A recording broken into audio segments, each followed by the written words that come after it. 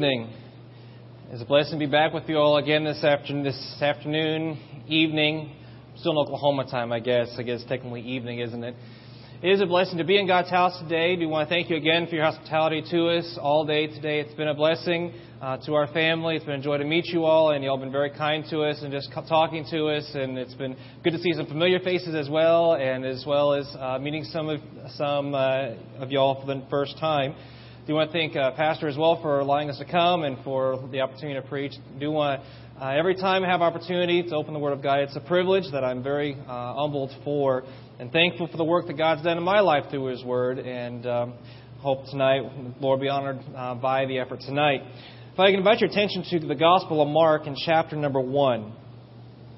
Mark in chapter 1. If you have not had the opportunity yet to stop by the table, I'd love to invite you to do that after the service. And if you have any questions about South Africa, or if you would like to not have opportunity to pick up one of our prayer cards, please do. They are, if you want one per person, is fine. We have plenty, as you will see. If you already have one, if you don't, you will see, they are slightly out of date. Seeing we do not have our little Alethea's picture on there yet. Haven't figured out how quite to Photoshop on a label and stick it on there that actually looks nice yet. So we're going to have to rectify that here in a couple of months. So anyway, just to say, we have plenty. And they are now officially collector's items because they are only 2 kids. They'll never be like that again. Okay, Mark chapter 1 this evening. And if I invite your attention down to verse number 14 this evening. The Bible says, "Now after that John was put in prison, Jesus came into Galilee preaching the gospel of the kingdom of God, and saying, 'The time is fulfilled and the kingdom of God is at hand. Repent ye and believe the gospel.' Now as he walked by the Sea of Galilee, he saw Simon and Andrew his brother casting a net into the sea, for they were fishers. And Jesus said unto them, 'Come ye after me, and I will make you to become fishers of men.' And straightway they forsook their nets and followed him. And when he had gone a little further thence, he saw James the son of Zebedee and John his brother, who also were in the ship mending their nets. And straightway he called them, and they left their father Zebedee in the ship with the hired servants and went after him." This evening, just like to spend a few moments on this. Simply, Jesus is calling. Jesus is calling each of us. You know the Lord is your Savior. He is calling you. He's calling me. Father, we do want to say thank you so much. Again, just it's such a privilege to be able to come into your house. And just as we were reminded this morning that you are worthy of our worship and of our adoration and of our attention. Lord, I pray that you'd help us as your children to give honor to you, and pray for the next few moments that you would truly honor yourself through your word. And let's work in our hearts, Father, that you would make us be more like you. In Jesus' name, amen.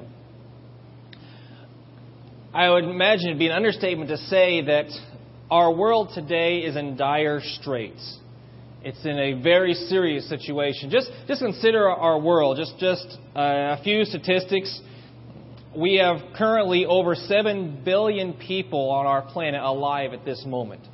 7 billion. I can't wrap my mind around that number. I mean, a couple weeks ago, we were in Oklahoma, and of course, college football is big there. And I've lived there for 12 years. I'm an Oklahoma University Sooner fan. Never been to a game, but we had an opportunity to go. And the stadium, the Oklahoma University Stadium, 86,000 people that particular evening. It was just a sea of people. It is almost overwhelming, just that number. That's just a few thousand.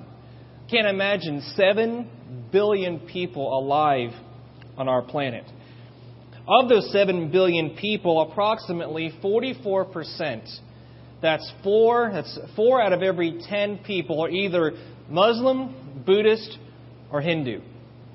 Just those 3 religions comprise nearly half of our world's population. Well, what is the significance of that? Significance is that most likely none of those have ever, and most likely will never, outside the intervention of God, hear the gospel, have access to the gospel for generations. there are nearly a third of our planet would claim to be Christian. They would make that claim. But is that really true? Could we legitimately say that 1 in 3 people living alive on our planet today are followers of Jesus Christ? Not at all.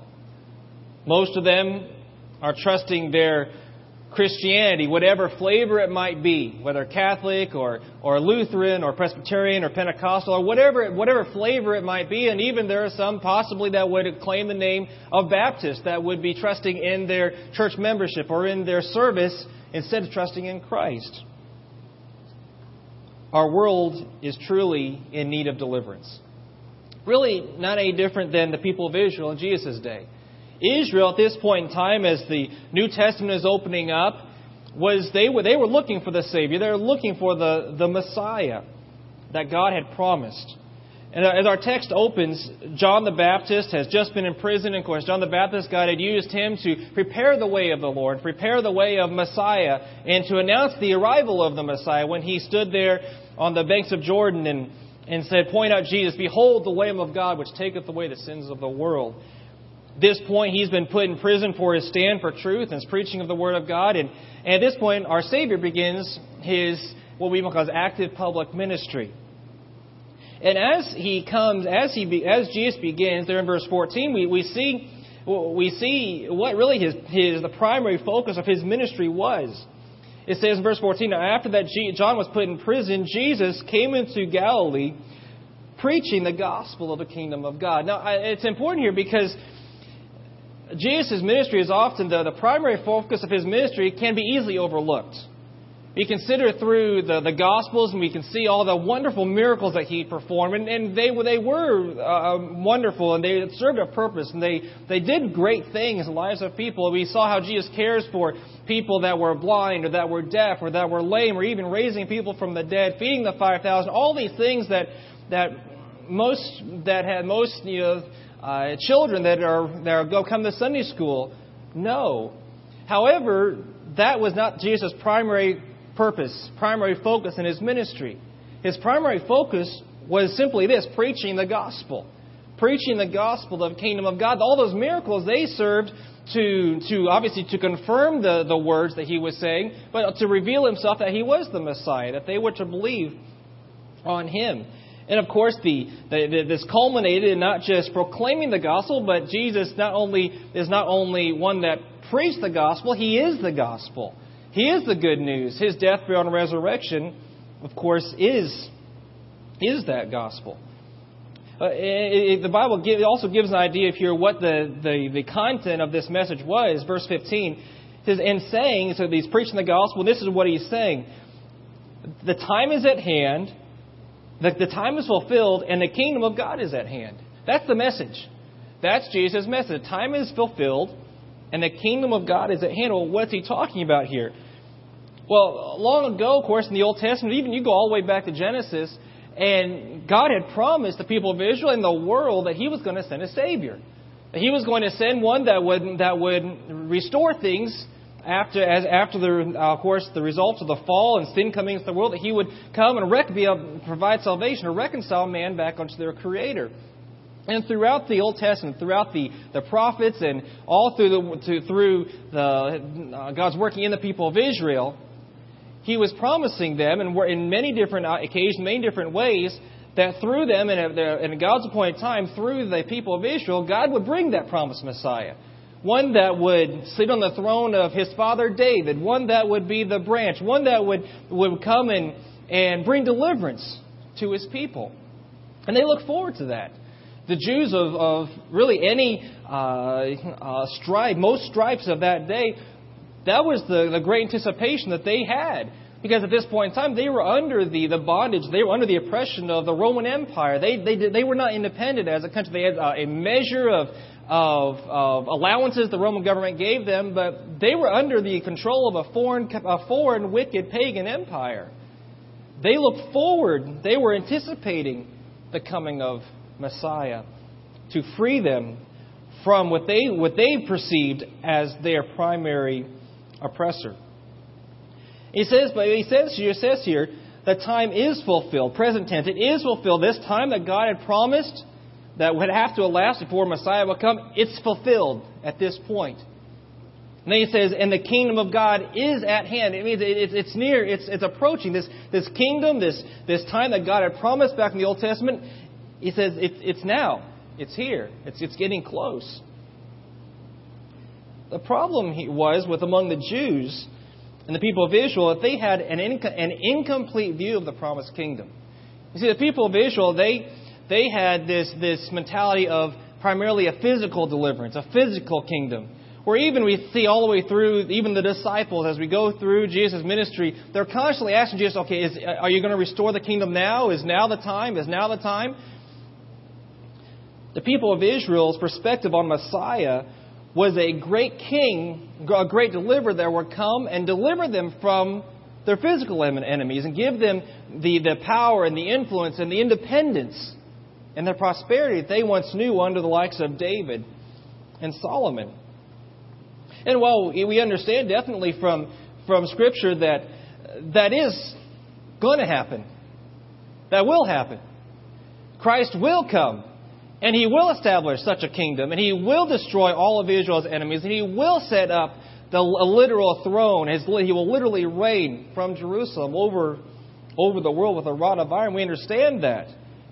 However, this day that Jesus is speaking these words is not that day. Christ was not intending at this point in time to set up His physical kingdom because He hadn't accomplished the purpose for His first coming yet. So it wasn't that day that He wasn't saying this is the day that I'm going to set up the physical kingdom of the Messiah. Then what day was He talking about? What is He talking about? Then the kingdom of God is at hand. Because this kingdom of God that Christ is talking about here is not primarily physical, but spiritual. The spiritual kingdom. See, Israel's primary need was not physical deliverance from her enemies. That wasn't her primary need. You remember back, there's been points and times of Israel's history that they had that deliverance, that they had the independence, that they had the power and the prestige and the prosperity in the Old Testament times. But we also see, you don't have to go too deep to see that while they may have had physical and political deliverance and political power, they were spiritually dead. They were given to idolatry. There was wickedness and oppression that filled the land, and that they reaped the consequences of that. See, Israel's primary need was not physical deliverance from her enemies. Her primary need was eternal deliverance from her sins. That was the primary need that they had. See, the people that Jesus was talking to here, that He was preaching to, they realized they needed Messiah to bring deliverance. There was no doubt in their minds that, yes, we need a deliverer. But Jesus here was preaching the kingdom of God was at hand without that physical deliverance. How many people do we interact with and we see and may even come to church at different times, visit times, or you interact with on time-to-time basis every now and then, that view Jesus as but a fix to their physical problems? You know, when they have a health problem, they have a financial difficulty, when there's some crisis in their life, they come and they want God to make everything better. And don't get me wrong, I'm thankful that the Lord uses events and challenges and difficulties in people's lives to draw them into Himself, to make them aware of their need for Him. But so often what happens is when either something happens, their life situation gets better, or maybe God doesn't do what they expected Him to do, you never see Him again. See, the people on our day are really not much different than people in their day. And Jesus knows the hearts of all men. And yet, He still preached this message. Repent ye and believe the gospel. He knew that there were misconceptions. He knew what they were, where they stood in all these things. And yet He still came. He didn't change His message. He didn't come and say, "Okay, well, I'll go and destroy the Roman Empire." Could He have done that? With one word, He could have done that. But He didn't. Because their need was not first physical, their need was spiritual. And He called on them to repent, to turn, they need to change their mind. That's what the word repent means. To turn. They have been depending on looking for a physical deliverance, really completely ignoring the fact that they had sinned. You read through you consider the Gospels, you consider the Pharisees. Would there be any of those? Would it be consistent with the conduct of the Pharisees for a Pharisee to come before Jesus and say, Jesus, I know you're the Messiah. I have sinned against God and I need you to save me. Was that typical? Not at all. In fact, the Pharisees are the ones that when Jesus went to eat and interact with and minister to the publicans and sinners, they're the ones that found fault. Because the Pharisees and the Jews as a whole, they had this mindset that we have the capability and the ability to establish our own righteousness and go about just keeping the law, and that's good enough because we're good enough on our own. There was no humility there. Jesus is calling on them. No, you need to stop trusting yourself, and you need to believe the gospel. You need to believe in me and accept me, the Savior from your sins. Salvation was a simple choice to believe, to trust, to place faith in Christ. The good news, the gospel, was that the Messiah had come to save His people from their sins. They must first acknowledge they had sinned, but then believe on Him and call on Him. That was Jesus' mission. That was His mission. That was His purpose for coming, was to seek and to save the lost. His mission was to intersect people with the gospel so that they might believe in Him, call on Him, repent, and turn to Him, and thus receive eternal salvation from their sins. That was His mission. And His mission hasn't changed. But in that mission, as we consider this purpose and this plan that Jesus had and still has, He chose to use people. In our text, 4 men to accomplish that mission. He chose to take Peter, Andrew, James, and John in our text here, specifically, personally, individually, and to start them on a process of making them to become fishers of men, to be people that He could use to proclaim this same message. We should never get over the fact that God would use us. Really, who are we? We sang this morning, we're just sinners, saved by grace. We have nothing in ourselves. There's no goodness in ourselves, innate in us, that really would benefit anybody. And yet, He chose to use us. You realize in the gospel when we consider the might of our Savior and even all the angelic hosts and all the great beings out there that we see in the Old Testament where God would send different angelic beings in different times to communicate His message through the prophets and to the people. And we see there, even as the New Testament opens up, what happens? Jesus is born in the manger in Bethlehem, and remember the shepherds that are on the hillside, that they're watching their flocks that night. And what happens? The host of the Lord shows up and says, "Unto you this day is born in the city of David a Savior, which is Christ the Lord." They announced they're preaching the gospel to those shepherds. What was the result? The shepherds, after they got over the fact they were scared out of their minds, they go, "So let us go and see. Let us go and see." And they went to Bethlehem and they believed. Why not today? Do you think if all of a sudden the host of God showed up over New York City, people would pay attention? I would imagine so. But ever since that moment, God hasn't used angels. You know who He's used ever since? People. Shepherds went. They went to see the babe, and they were wondering. They were glorifying God. And what did they do?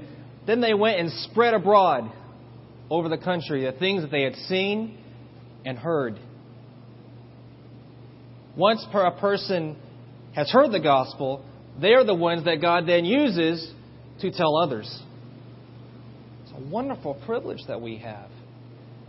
It's what Christ was calling these men out. Notice that this was not this call that He made to them, and where He sees Simon and Andrew in verse 16 casting his net into the sea, and then down in verse 19, James and John were in the ship mending their nets. Do you see these four men searching out Jesus? As far as from other texts, we understand that the chronology of things, they'd already believed on Him as the Messiah prior to this. This isn't the time that they get saved. But do you see them looking at, okay, Jesus, put us to work? They're going about their business. I'm not saying that's wrong, but they're going about. The point is, this call was not their design; it was Christ's design. Christ was the one that came to where they are at and said, "I want you to follow me. I want to use you." You see, this was not their mission that they were to embark on. This wasn't theirs first. The mission of reaching the world is not first ours.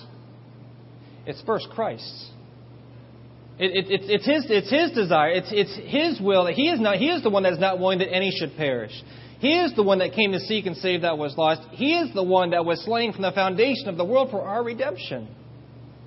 It's His mission. It's our mission because He has called us to join Him on His mission. He wants to use us. Jesus intended to make these men to become effective fishers of men. Realizing these men were not really much different than us. They had no power in themselves to change the lives of people. They had no power in themselves to be effective witnesses for Christ.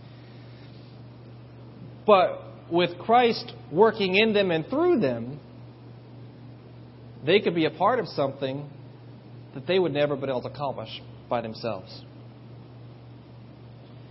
See, Jesus' design is not to merely have His people go through life enjoying the benefits of salvation and the blessings of salvation. Well, there are many of them, aren't there? I'm thankful for those. I'm thankful for the blessings that it is to be His child, and the comfort that there is in hard times, the strength and the encouragement and the awareness of His constant presence that He has promised, and all these things that we can look through. And besides the fact, the looking forward to the hope of eternal life, and the looking forward to the joys of the time we're going to be able to be in heaven and worshiping around His throne in person forever and ever for all ages to come. But His design is not to just have us go through life looking forward to heaven. His design is for all of His people to reach others with the gospel. Because of that, Jesus called these men to come after Him. You notice there in verse 17, 4 little words. Jesus said unto them, "Come ye after me." This is not a request. This is a command. It's the way it's structured. It's an interjection. It's like, you come now. It's like, those of you who have children, when you want your child to come, you don't sit there and ask, please, when you have time, when you think about it, if it's convenient for you, would you please come here because I'd like to talk to you. No, it's, Jeremiah, come here. Now. That's what Jesus is saying to these men. It's a command. A command means that if they do not obey this, they are living in disobedience. It's a call to come. It says, "Come ye after me." It identifies the place to which they were called to come.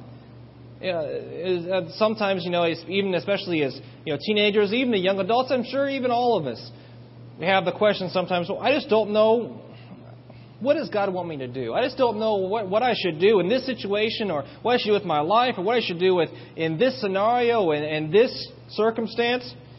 He gives the answer right here. come ye after me. That means He's the one going ahead. That means our attention is not on ourselves. Our attention is not on us trying to find the way. Our attention is on Him, is on His Word, is on His design and on His purpose. Has the idea includes the idea of motivation and in the fact that He's saying, I want you to follow me because I want you to make me. He's telling these men, I want you to make me what you desire. Not just one of the things, but that I have that supreme place. Now, following me is what drives you. He was calling these men to simply do this, to commit to a life of discipleship, of followership. The fact that this is not just a one-time thing. This is a daily thing. He's saying to these men, I want you to come after me. I want you to follow me. I want you to commit to make following me the number one thing in your life. And that drives everything. And that's exactly what they did. We see Peter and Andrew, they forsook their nets. There in verse 18, it says, and straightway they forsook their nets and followed Him. And in verse 20, he calls John and James and John, and they left their father Zebedee in the ship with the hired servants and went after Him. They obeyed. They obeyed His command to come after Him. It wasn't that their professions were wrong. It wasn't like Jesus calling them out of a life of sin. No, they were doing what they were supposed to be doing, taking care of their families and being diligent in their work. They were doing right. But what Jesus was calling them, you're doing good, but I want you to make following me of supreme importance, under which all other areas of your life are in subjection. See, their careers were fine. Their families were fine. It was good for them to take care of their families, but their careers, their family, and their comfort had to be in subjection to Jesus' call to follow Him. Do you realize that call hasn't changed? As believers in Jesus Christ, He is calling us to follow Him. You know, it's possible for a person to be saved and not be a disciple. Because to be a disciple, that means it's no longer about us and our comfort and what we want and what we think is right.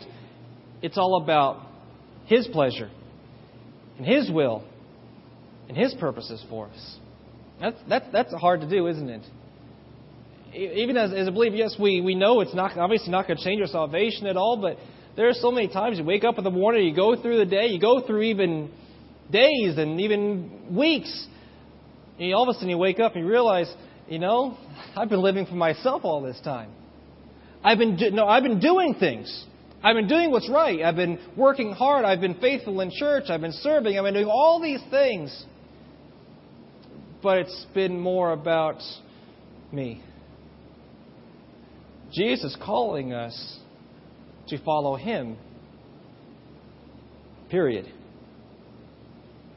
It's not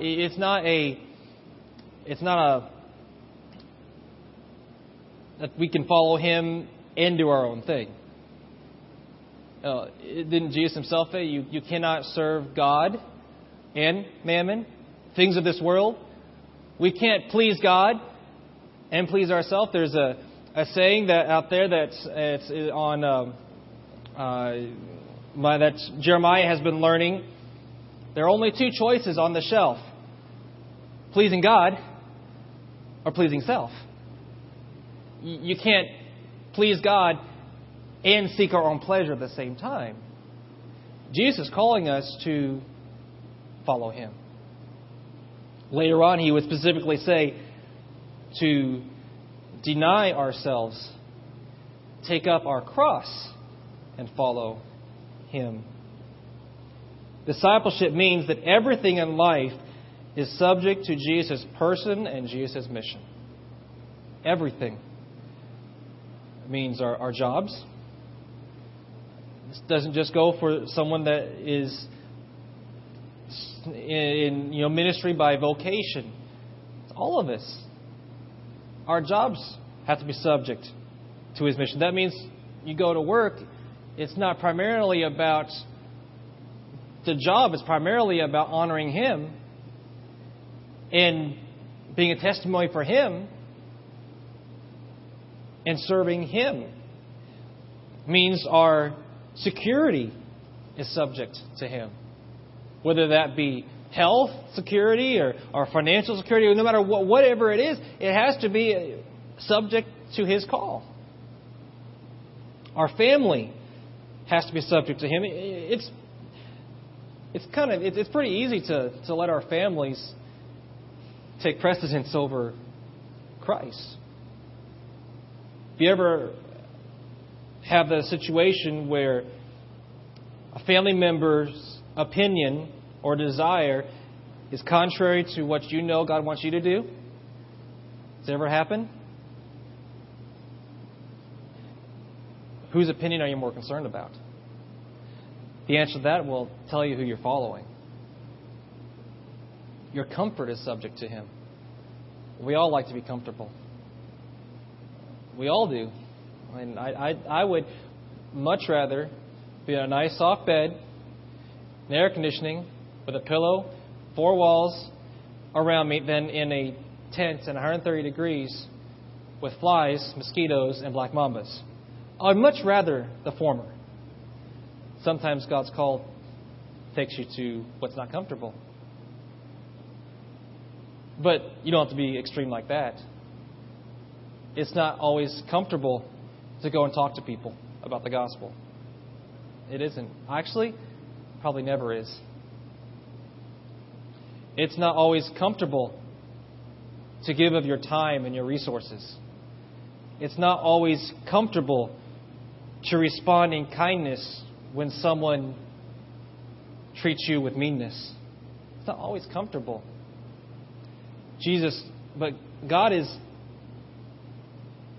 Christ's call on our life is to subject our own comfort to His will and to His mission. This choice to follow Christ and to follow Jesus and to commit to this life of discipleship is not a one-time thing. Peter, Andrew, James, and John, they had multiple opportunities through the next 3 years of when they were with Jesus to check out. There were some of Jesus' disciples that did, aren't there? There are some that came to a point that the words that Jesus was speaking were too hard for them. They weren't willing to accept it and believe it. And they left. They had plenty of times to make that choice, but they had to every day make the choice. No, I'm going to follow Jesus. They weren't perfect. You can't read the Gospels and say Peter always made the right decision. There was plenty of times that Peter showed that he was more following Peter. There are plenty of times that others show that they were, but they submitted themselves to the process of Christ working in them to make them to be what He wanted them to be. He's called them to commit to a life of discipleship. But also notice this, that He did not call them He did not call them to become fishers of men.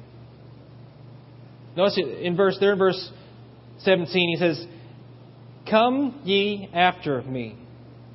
He does not say, "Okay, Peter, I want you to become a fisher of men." No, He says, "Come ye after me." And then what does He say? "And I will make you to become a fisher of men." Sometimes we can get that backwards. We get so, and rightly we should be zealous about serving our Lord. But sometimes it's easy to serve and bypass the discipleship. It's easy to serve without the subjection to His will. Now, Jesus here is saying, no, here's what I want you to do. I want you to follow me, and as you follow me, I will do a work in you and make you to be what I want you to be, so that I may use you to accomplish my purposes. See, it's easy to get discouraged in this work with reaching people with the gospel. It's very easy. We can try to talk to people and persuade them and just even get an audience with someone can I just talk to you about your soul and about what God says? It can be discouraging when they reject it. We try to expand the reach of the gospel. We try to make ourselves be better fishermen. And yes, it's appropriate. We should give ourselves to all of those. But we need to realize it's not our work. It's His work. He's the one that does a work in us to make us to be more conformed to the image of Christ. He is the one that does the work in the hearts and lives of people. Our job is to submit ourselves to the process. Because it is a process. Going from non-fisher to fisher is not instantaneous. Notice that he said in this text, he says, I will make you to become fishers of men.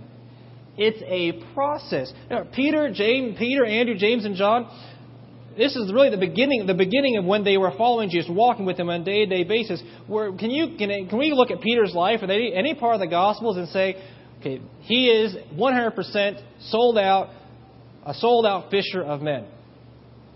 How many times did Peter start trying to tell Jesus how Jesus should be doing things? But he submitted himself to the process. For 3 years, he walked with Jesus. And not that it was a complete finished product at the end of those 3 years, but it wasn't until after those 3 years we see him on the day of Pentecost standing up and God using him to be a fisher of men. Becoming effective ambassadors for Christ is not the result of our own determination. It's not the result of us just buckling down and saying, I'm going to somehow try to make myself to be a fisher of men. We can't make ourselves to be children of God by our own determination. It's His work. So how can we make ourselves to be His servants by our own efforts?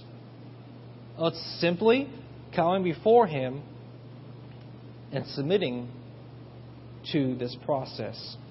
We must commit ourselves every day, and even multiple times during the day, to subject our thinking, our priorities, our doing, our priorities, subject everything in our life to Christ. That means we need to know what His will is.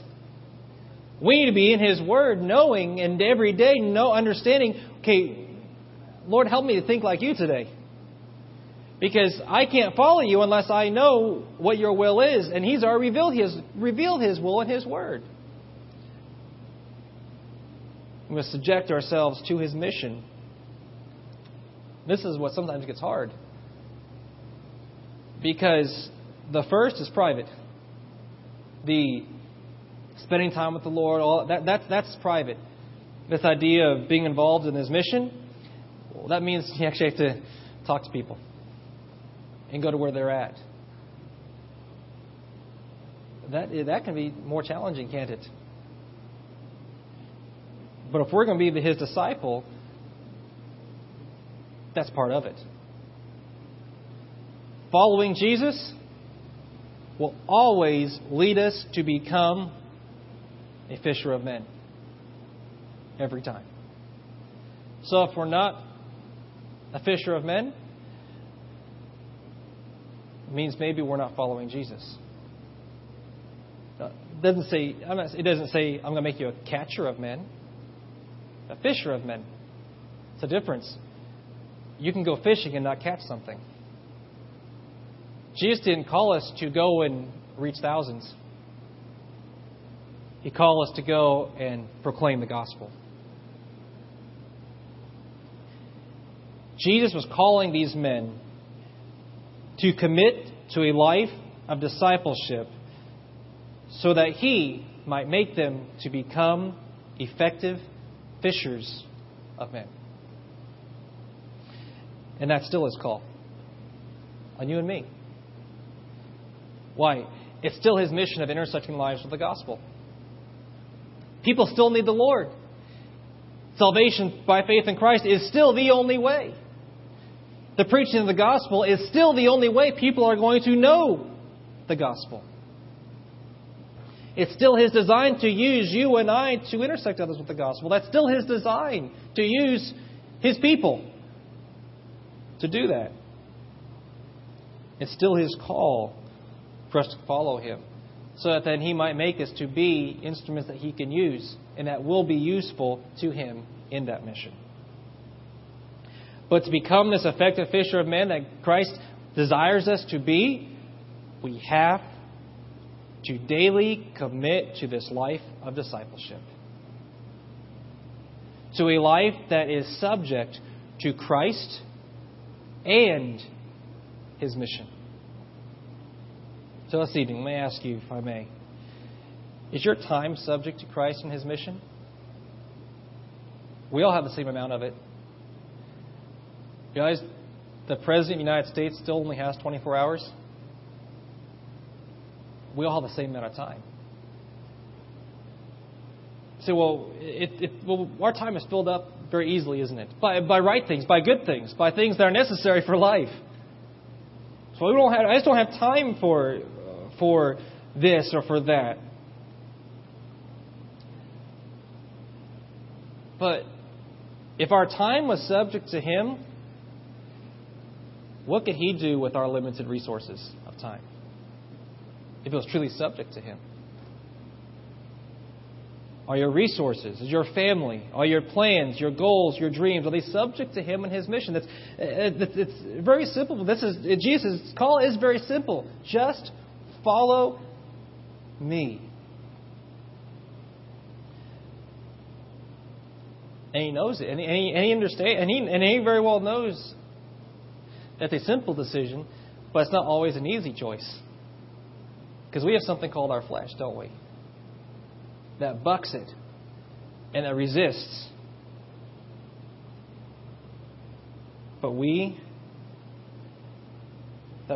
He has provided us a way to even overcome that, hasn't He? By faith in Him. The victory that overcometh the world, the victory that overcometh our flesh, is faith in Him, because it's He who does the work in our lives. He is calling you and He's calling me to come after Him. So this evening, how are you going to answer? A life of discipleship is not promised to be comfortable, but it will be productive for His name's sake.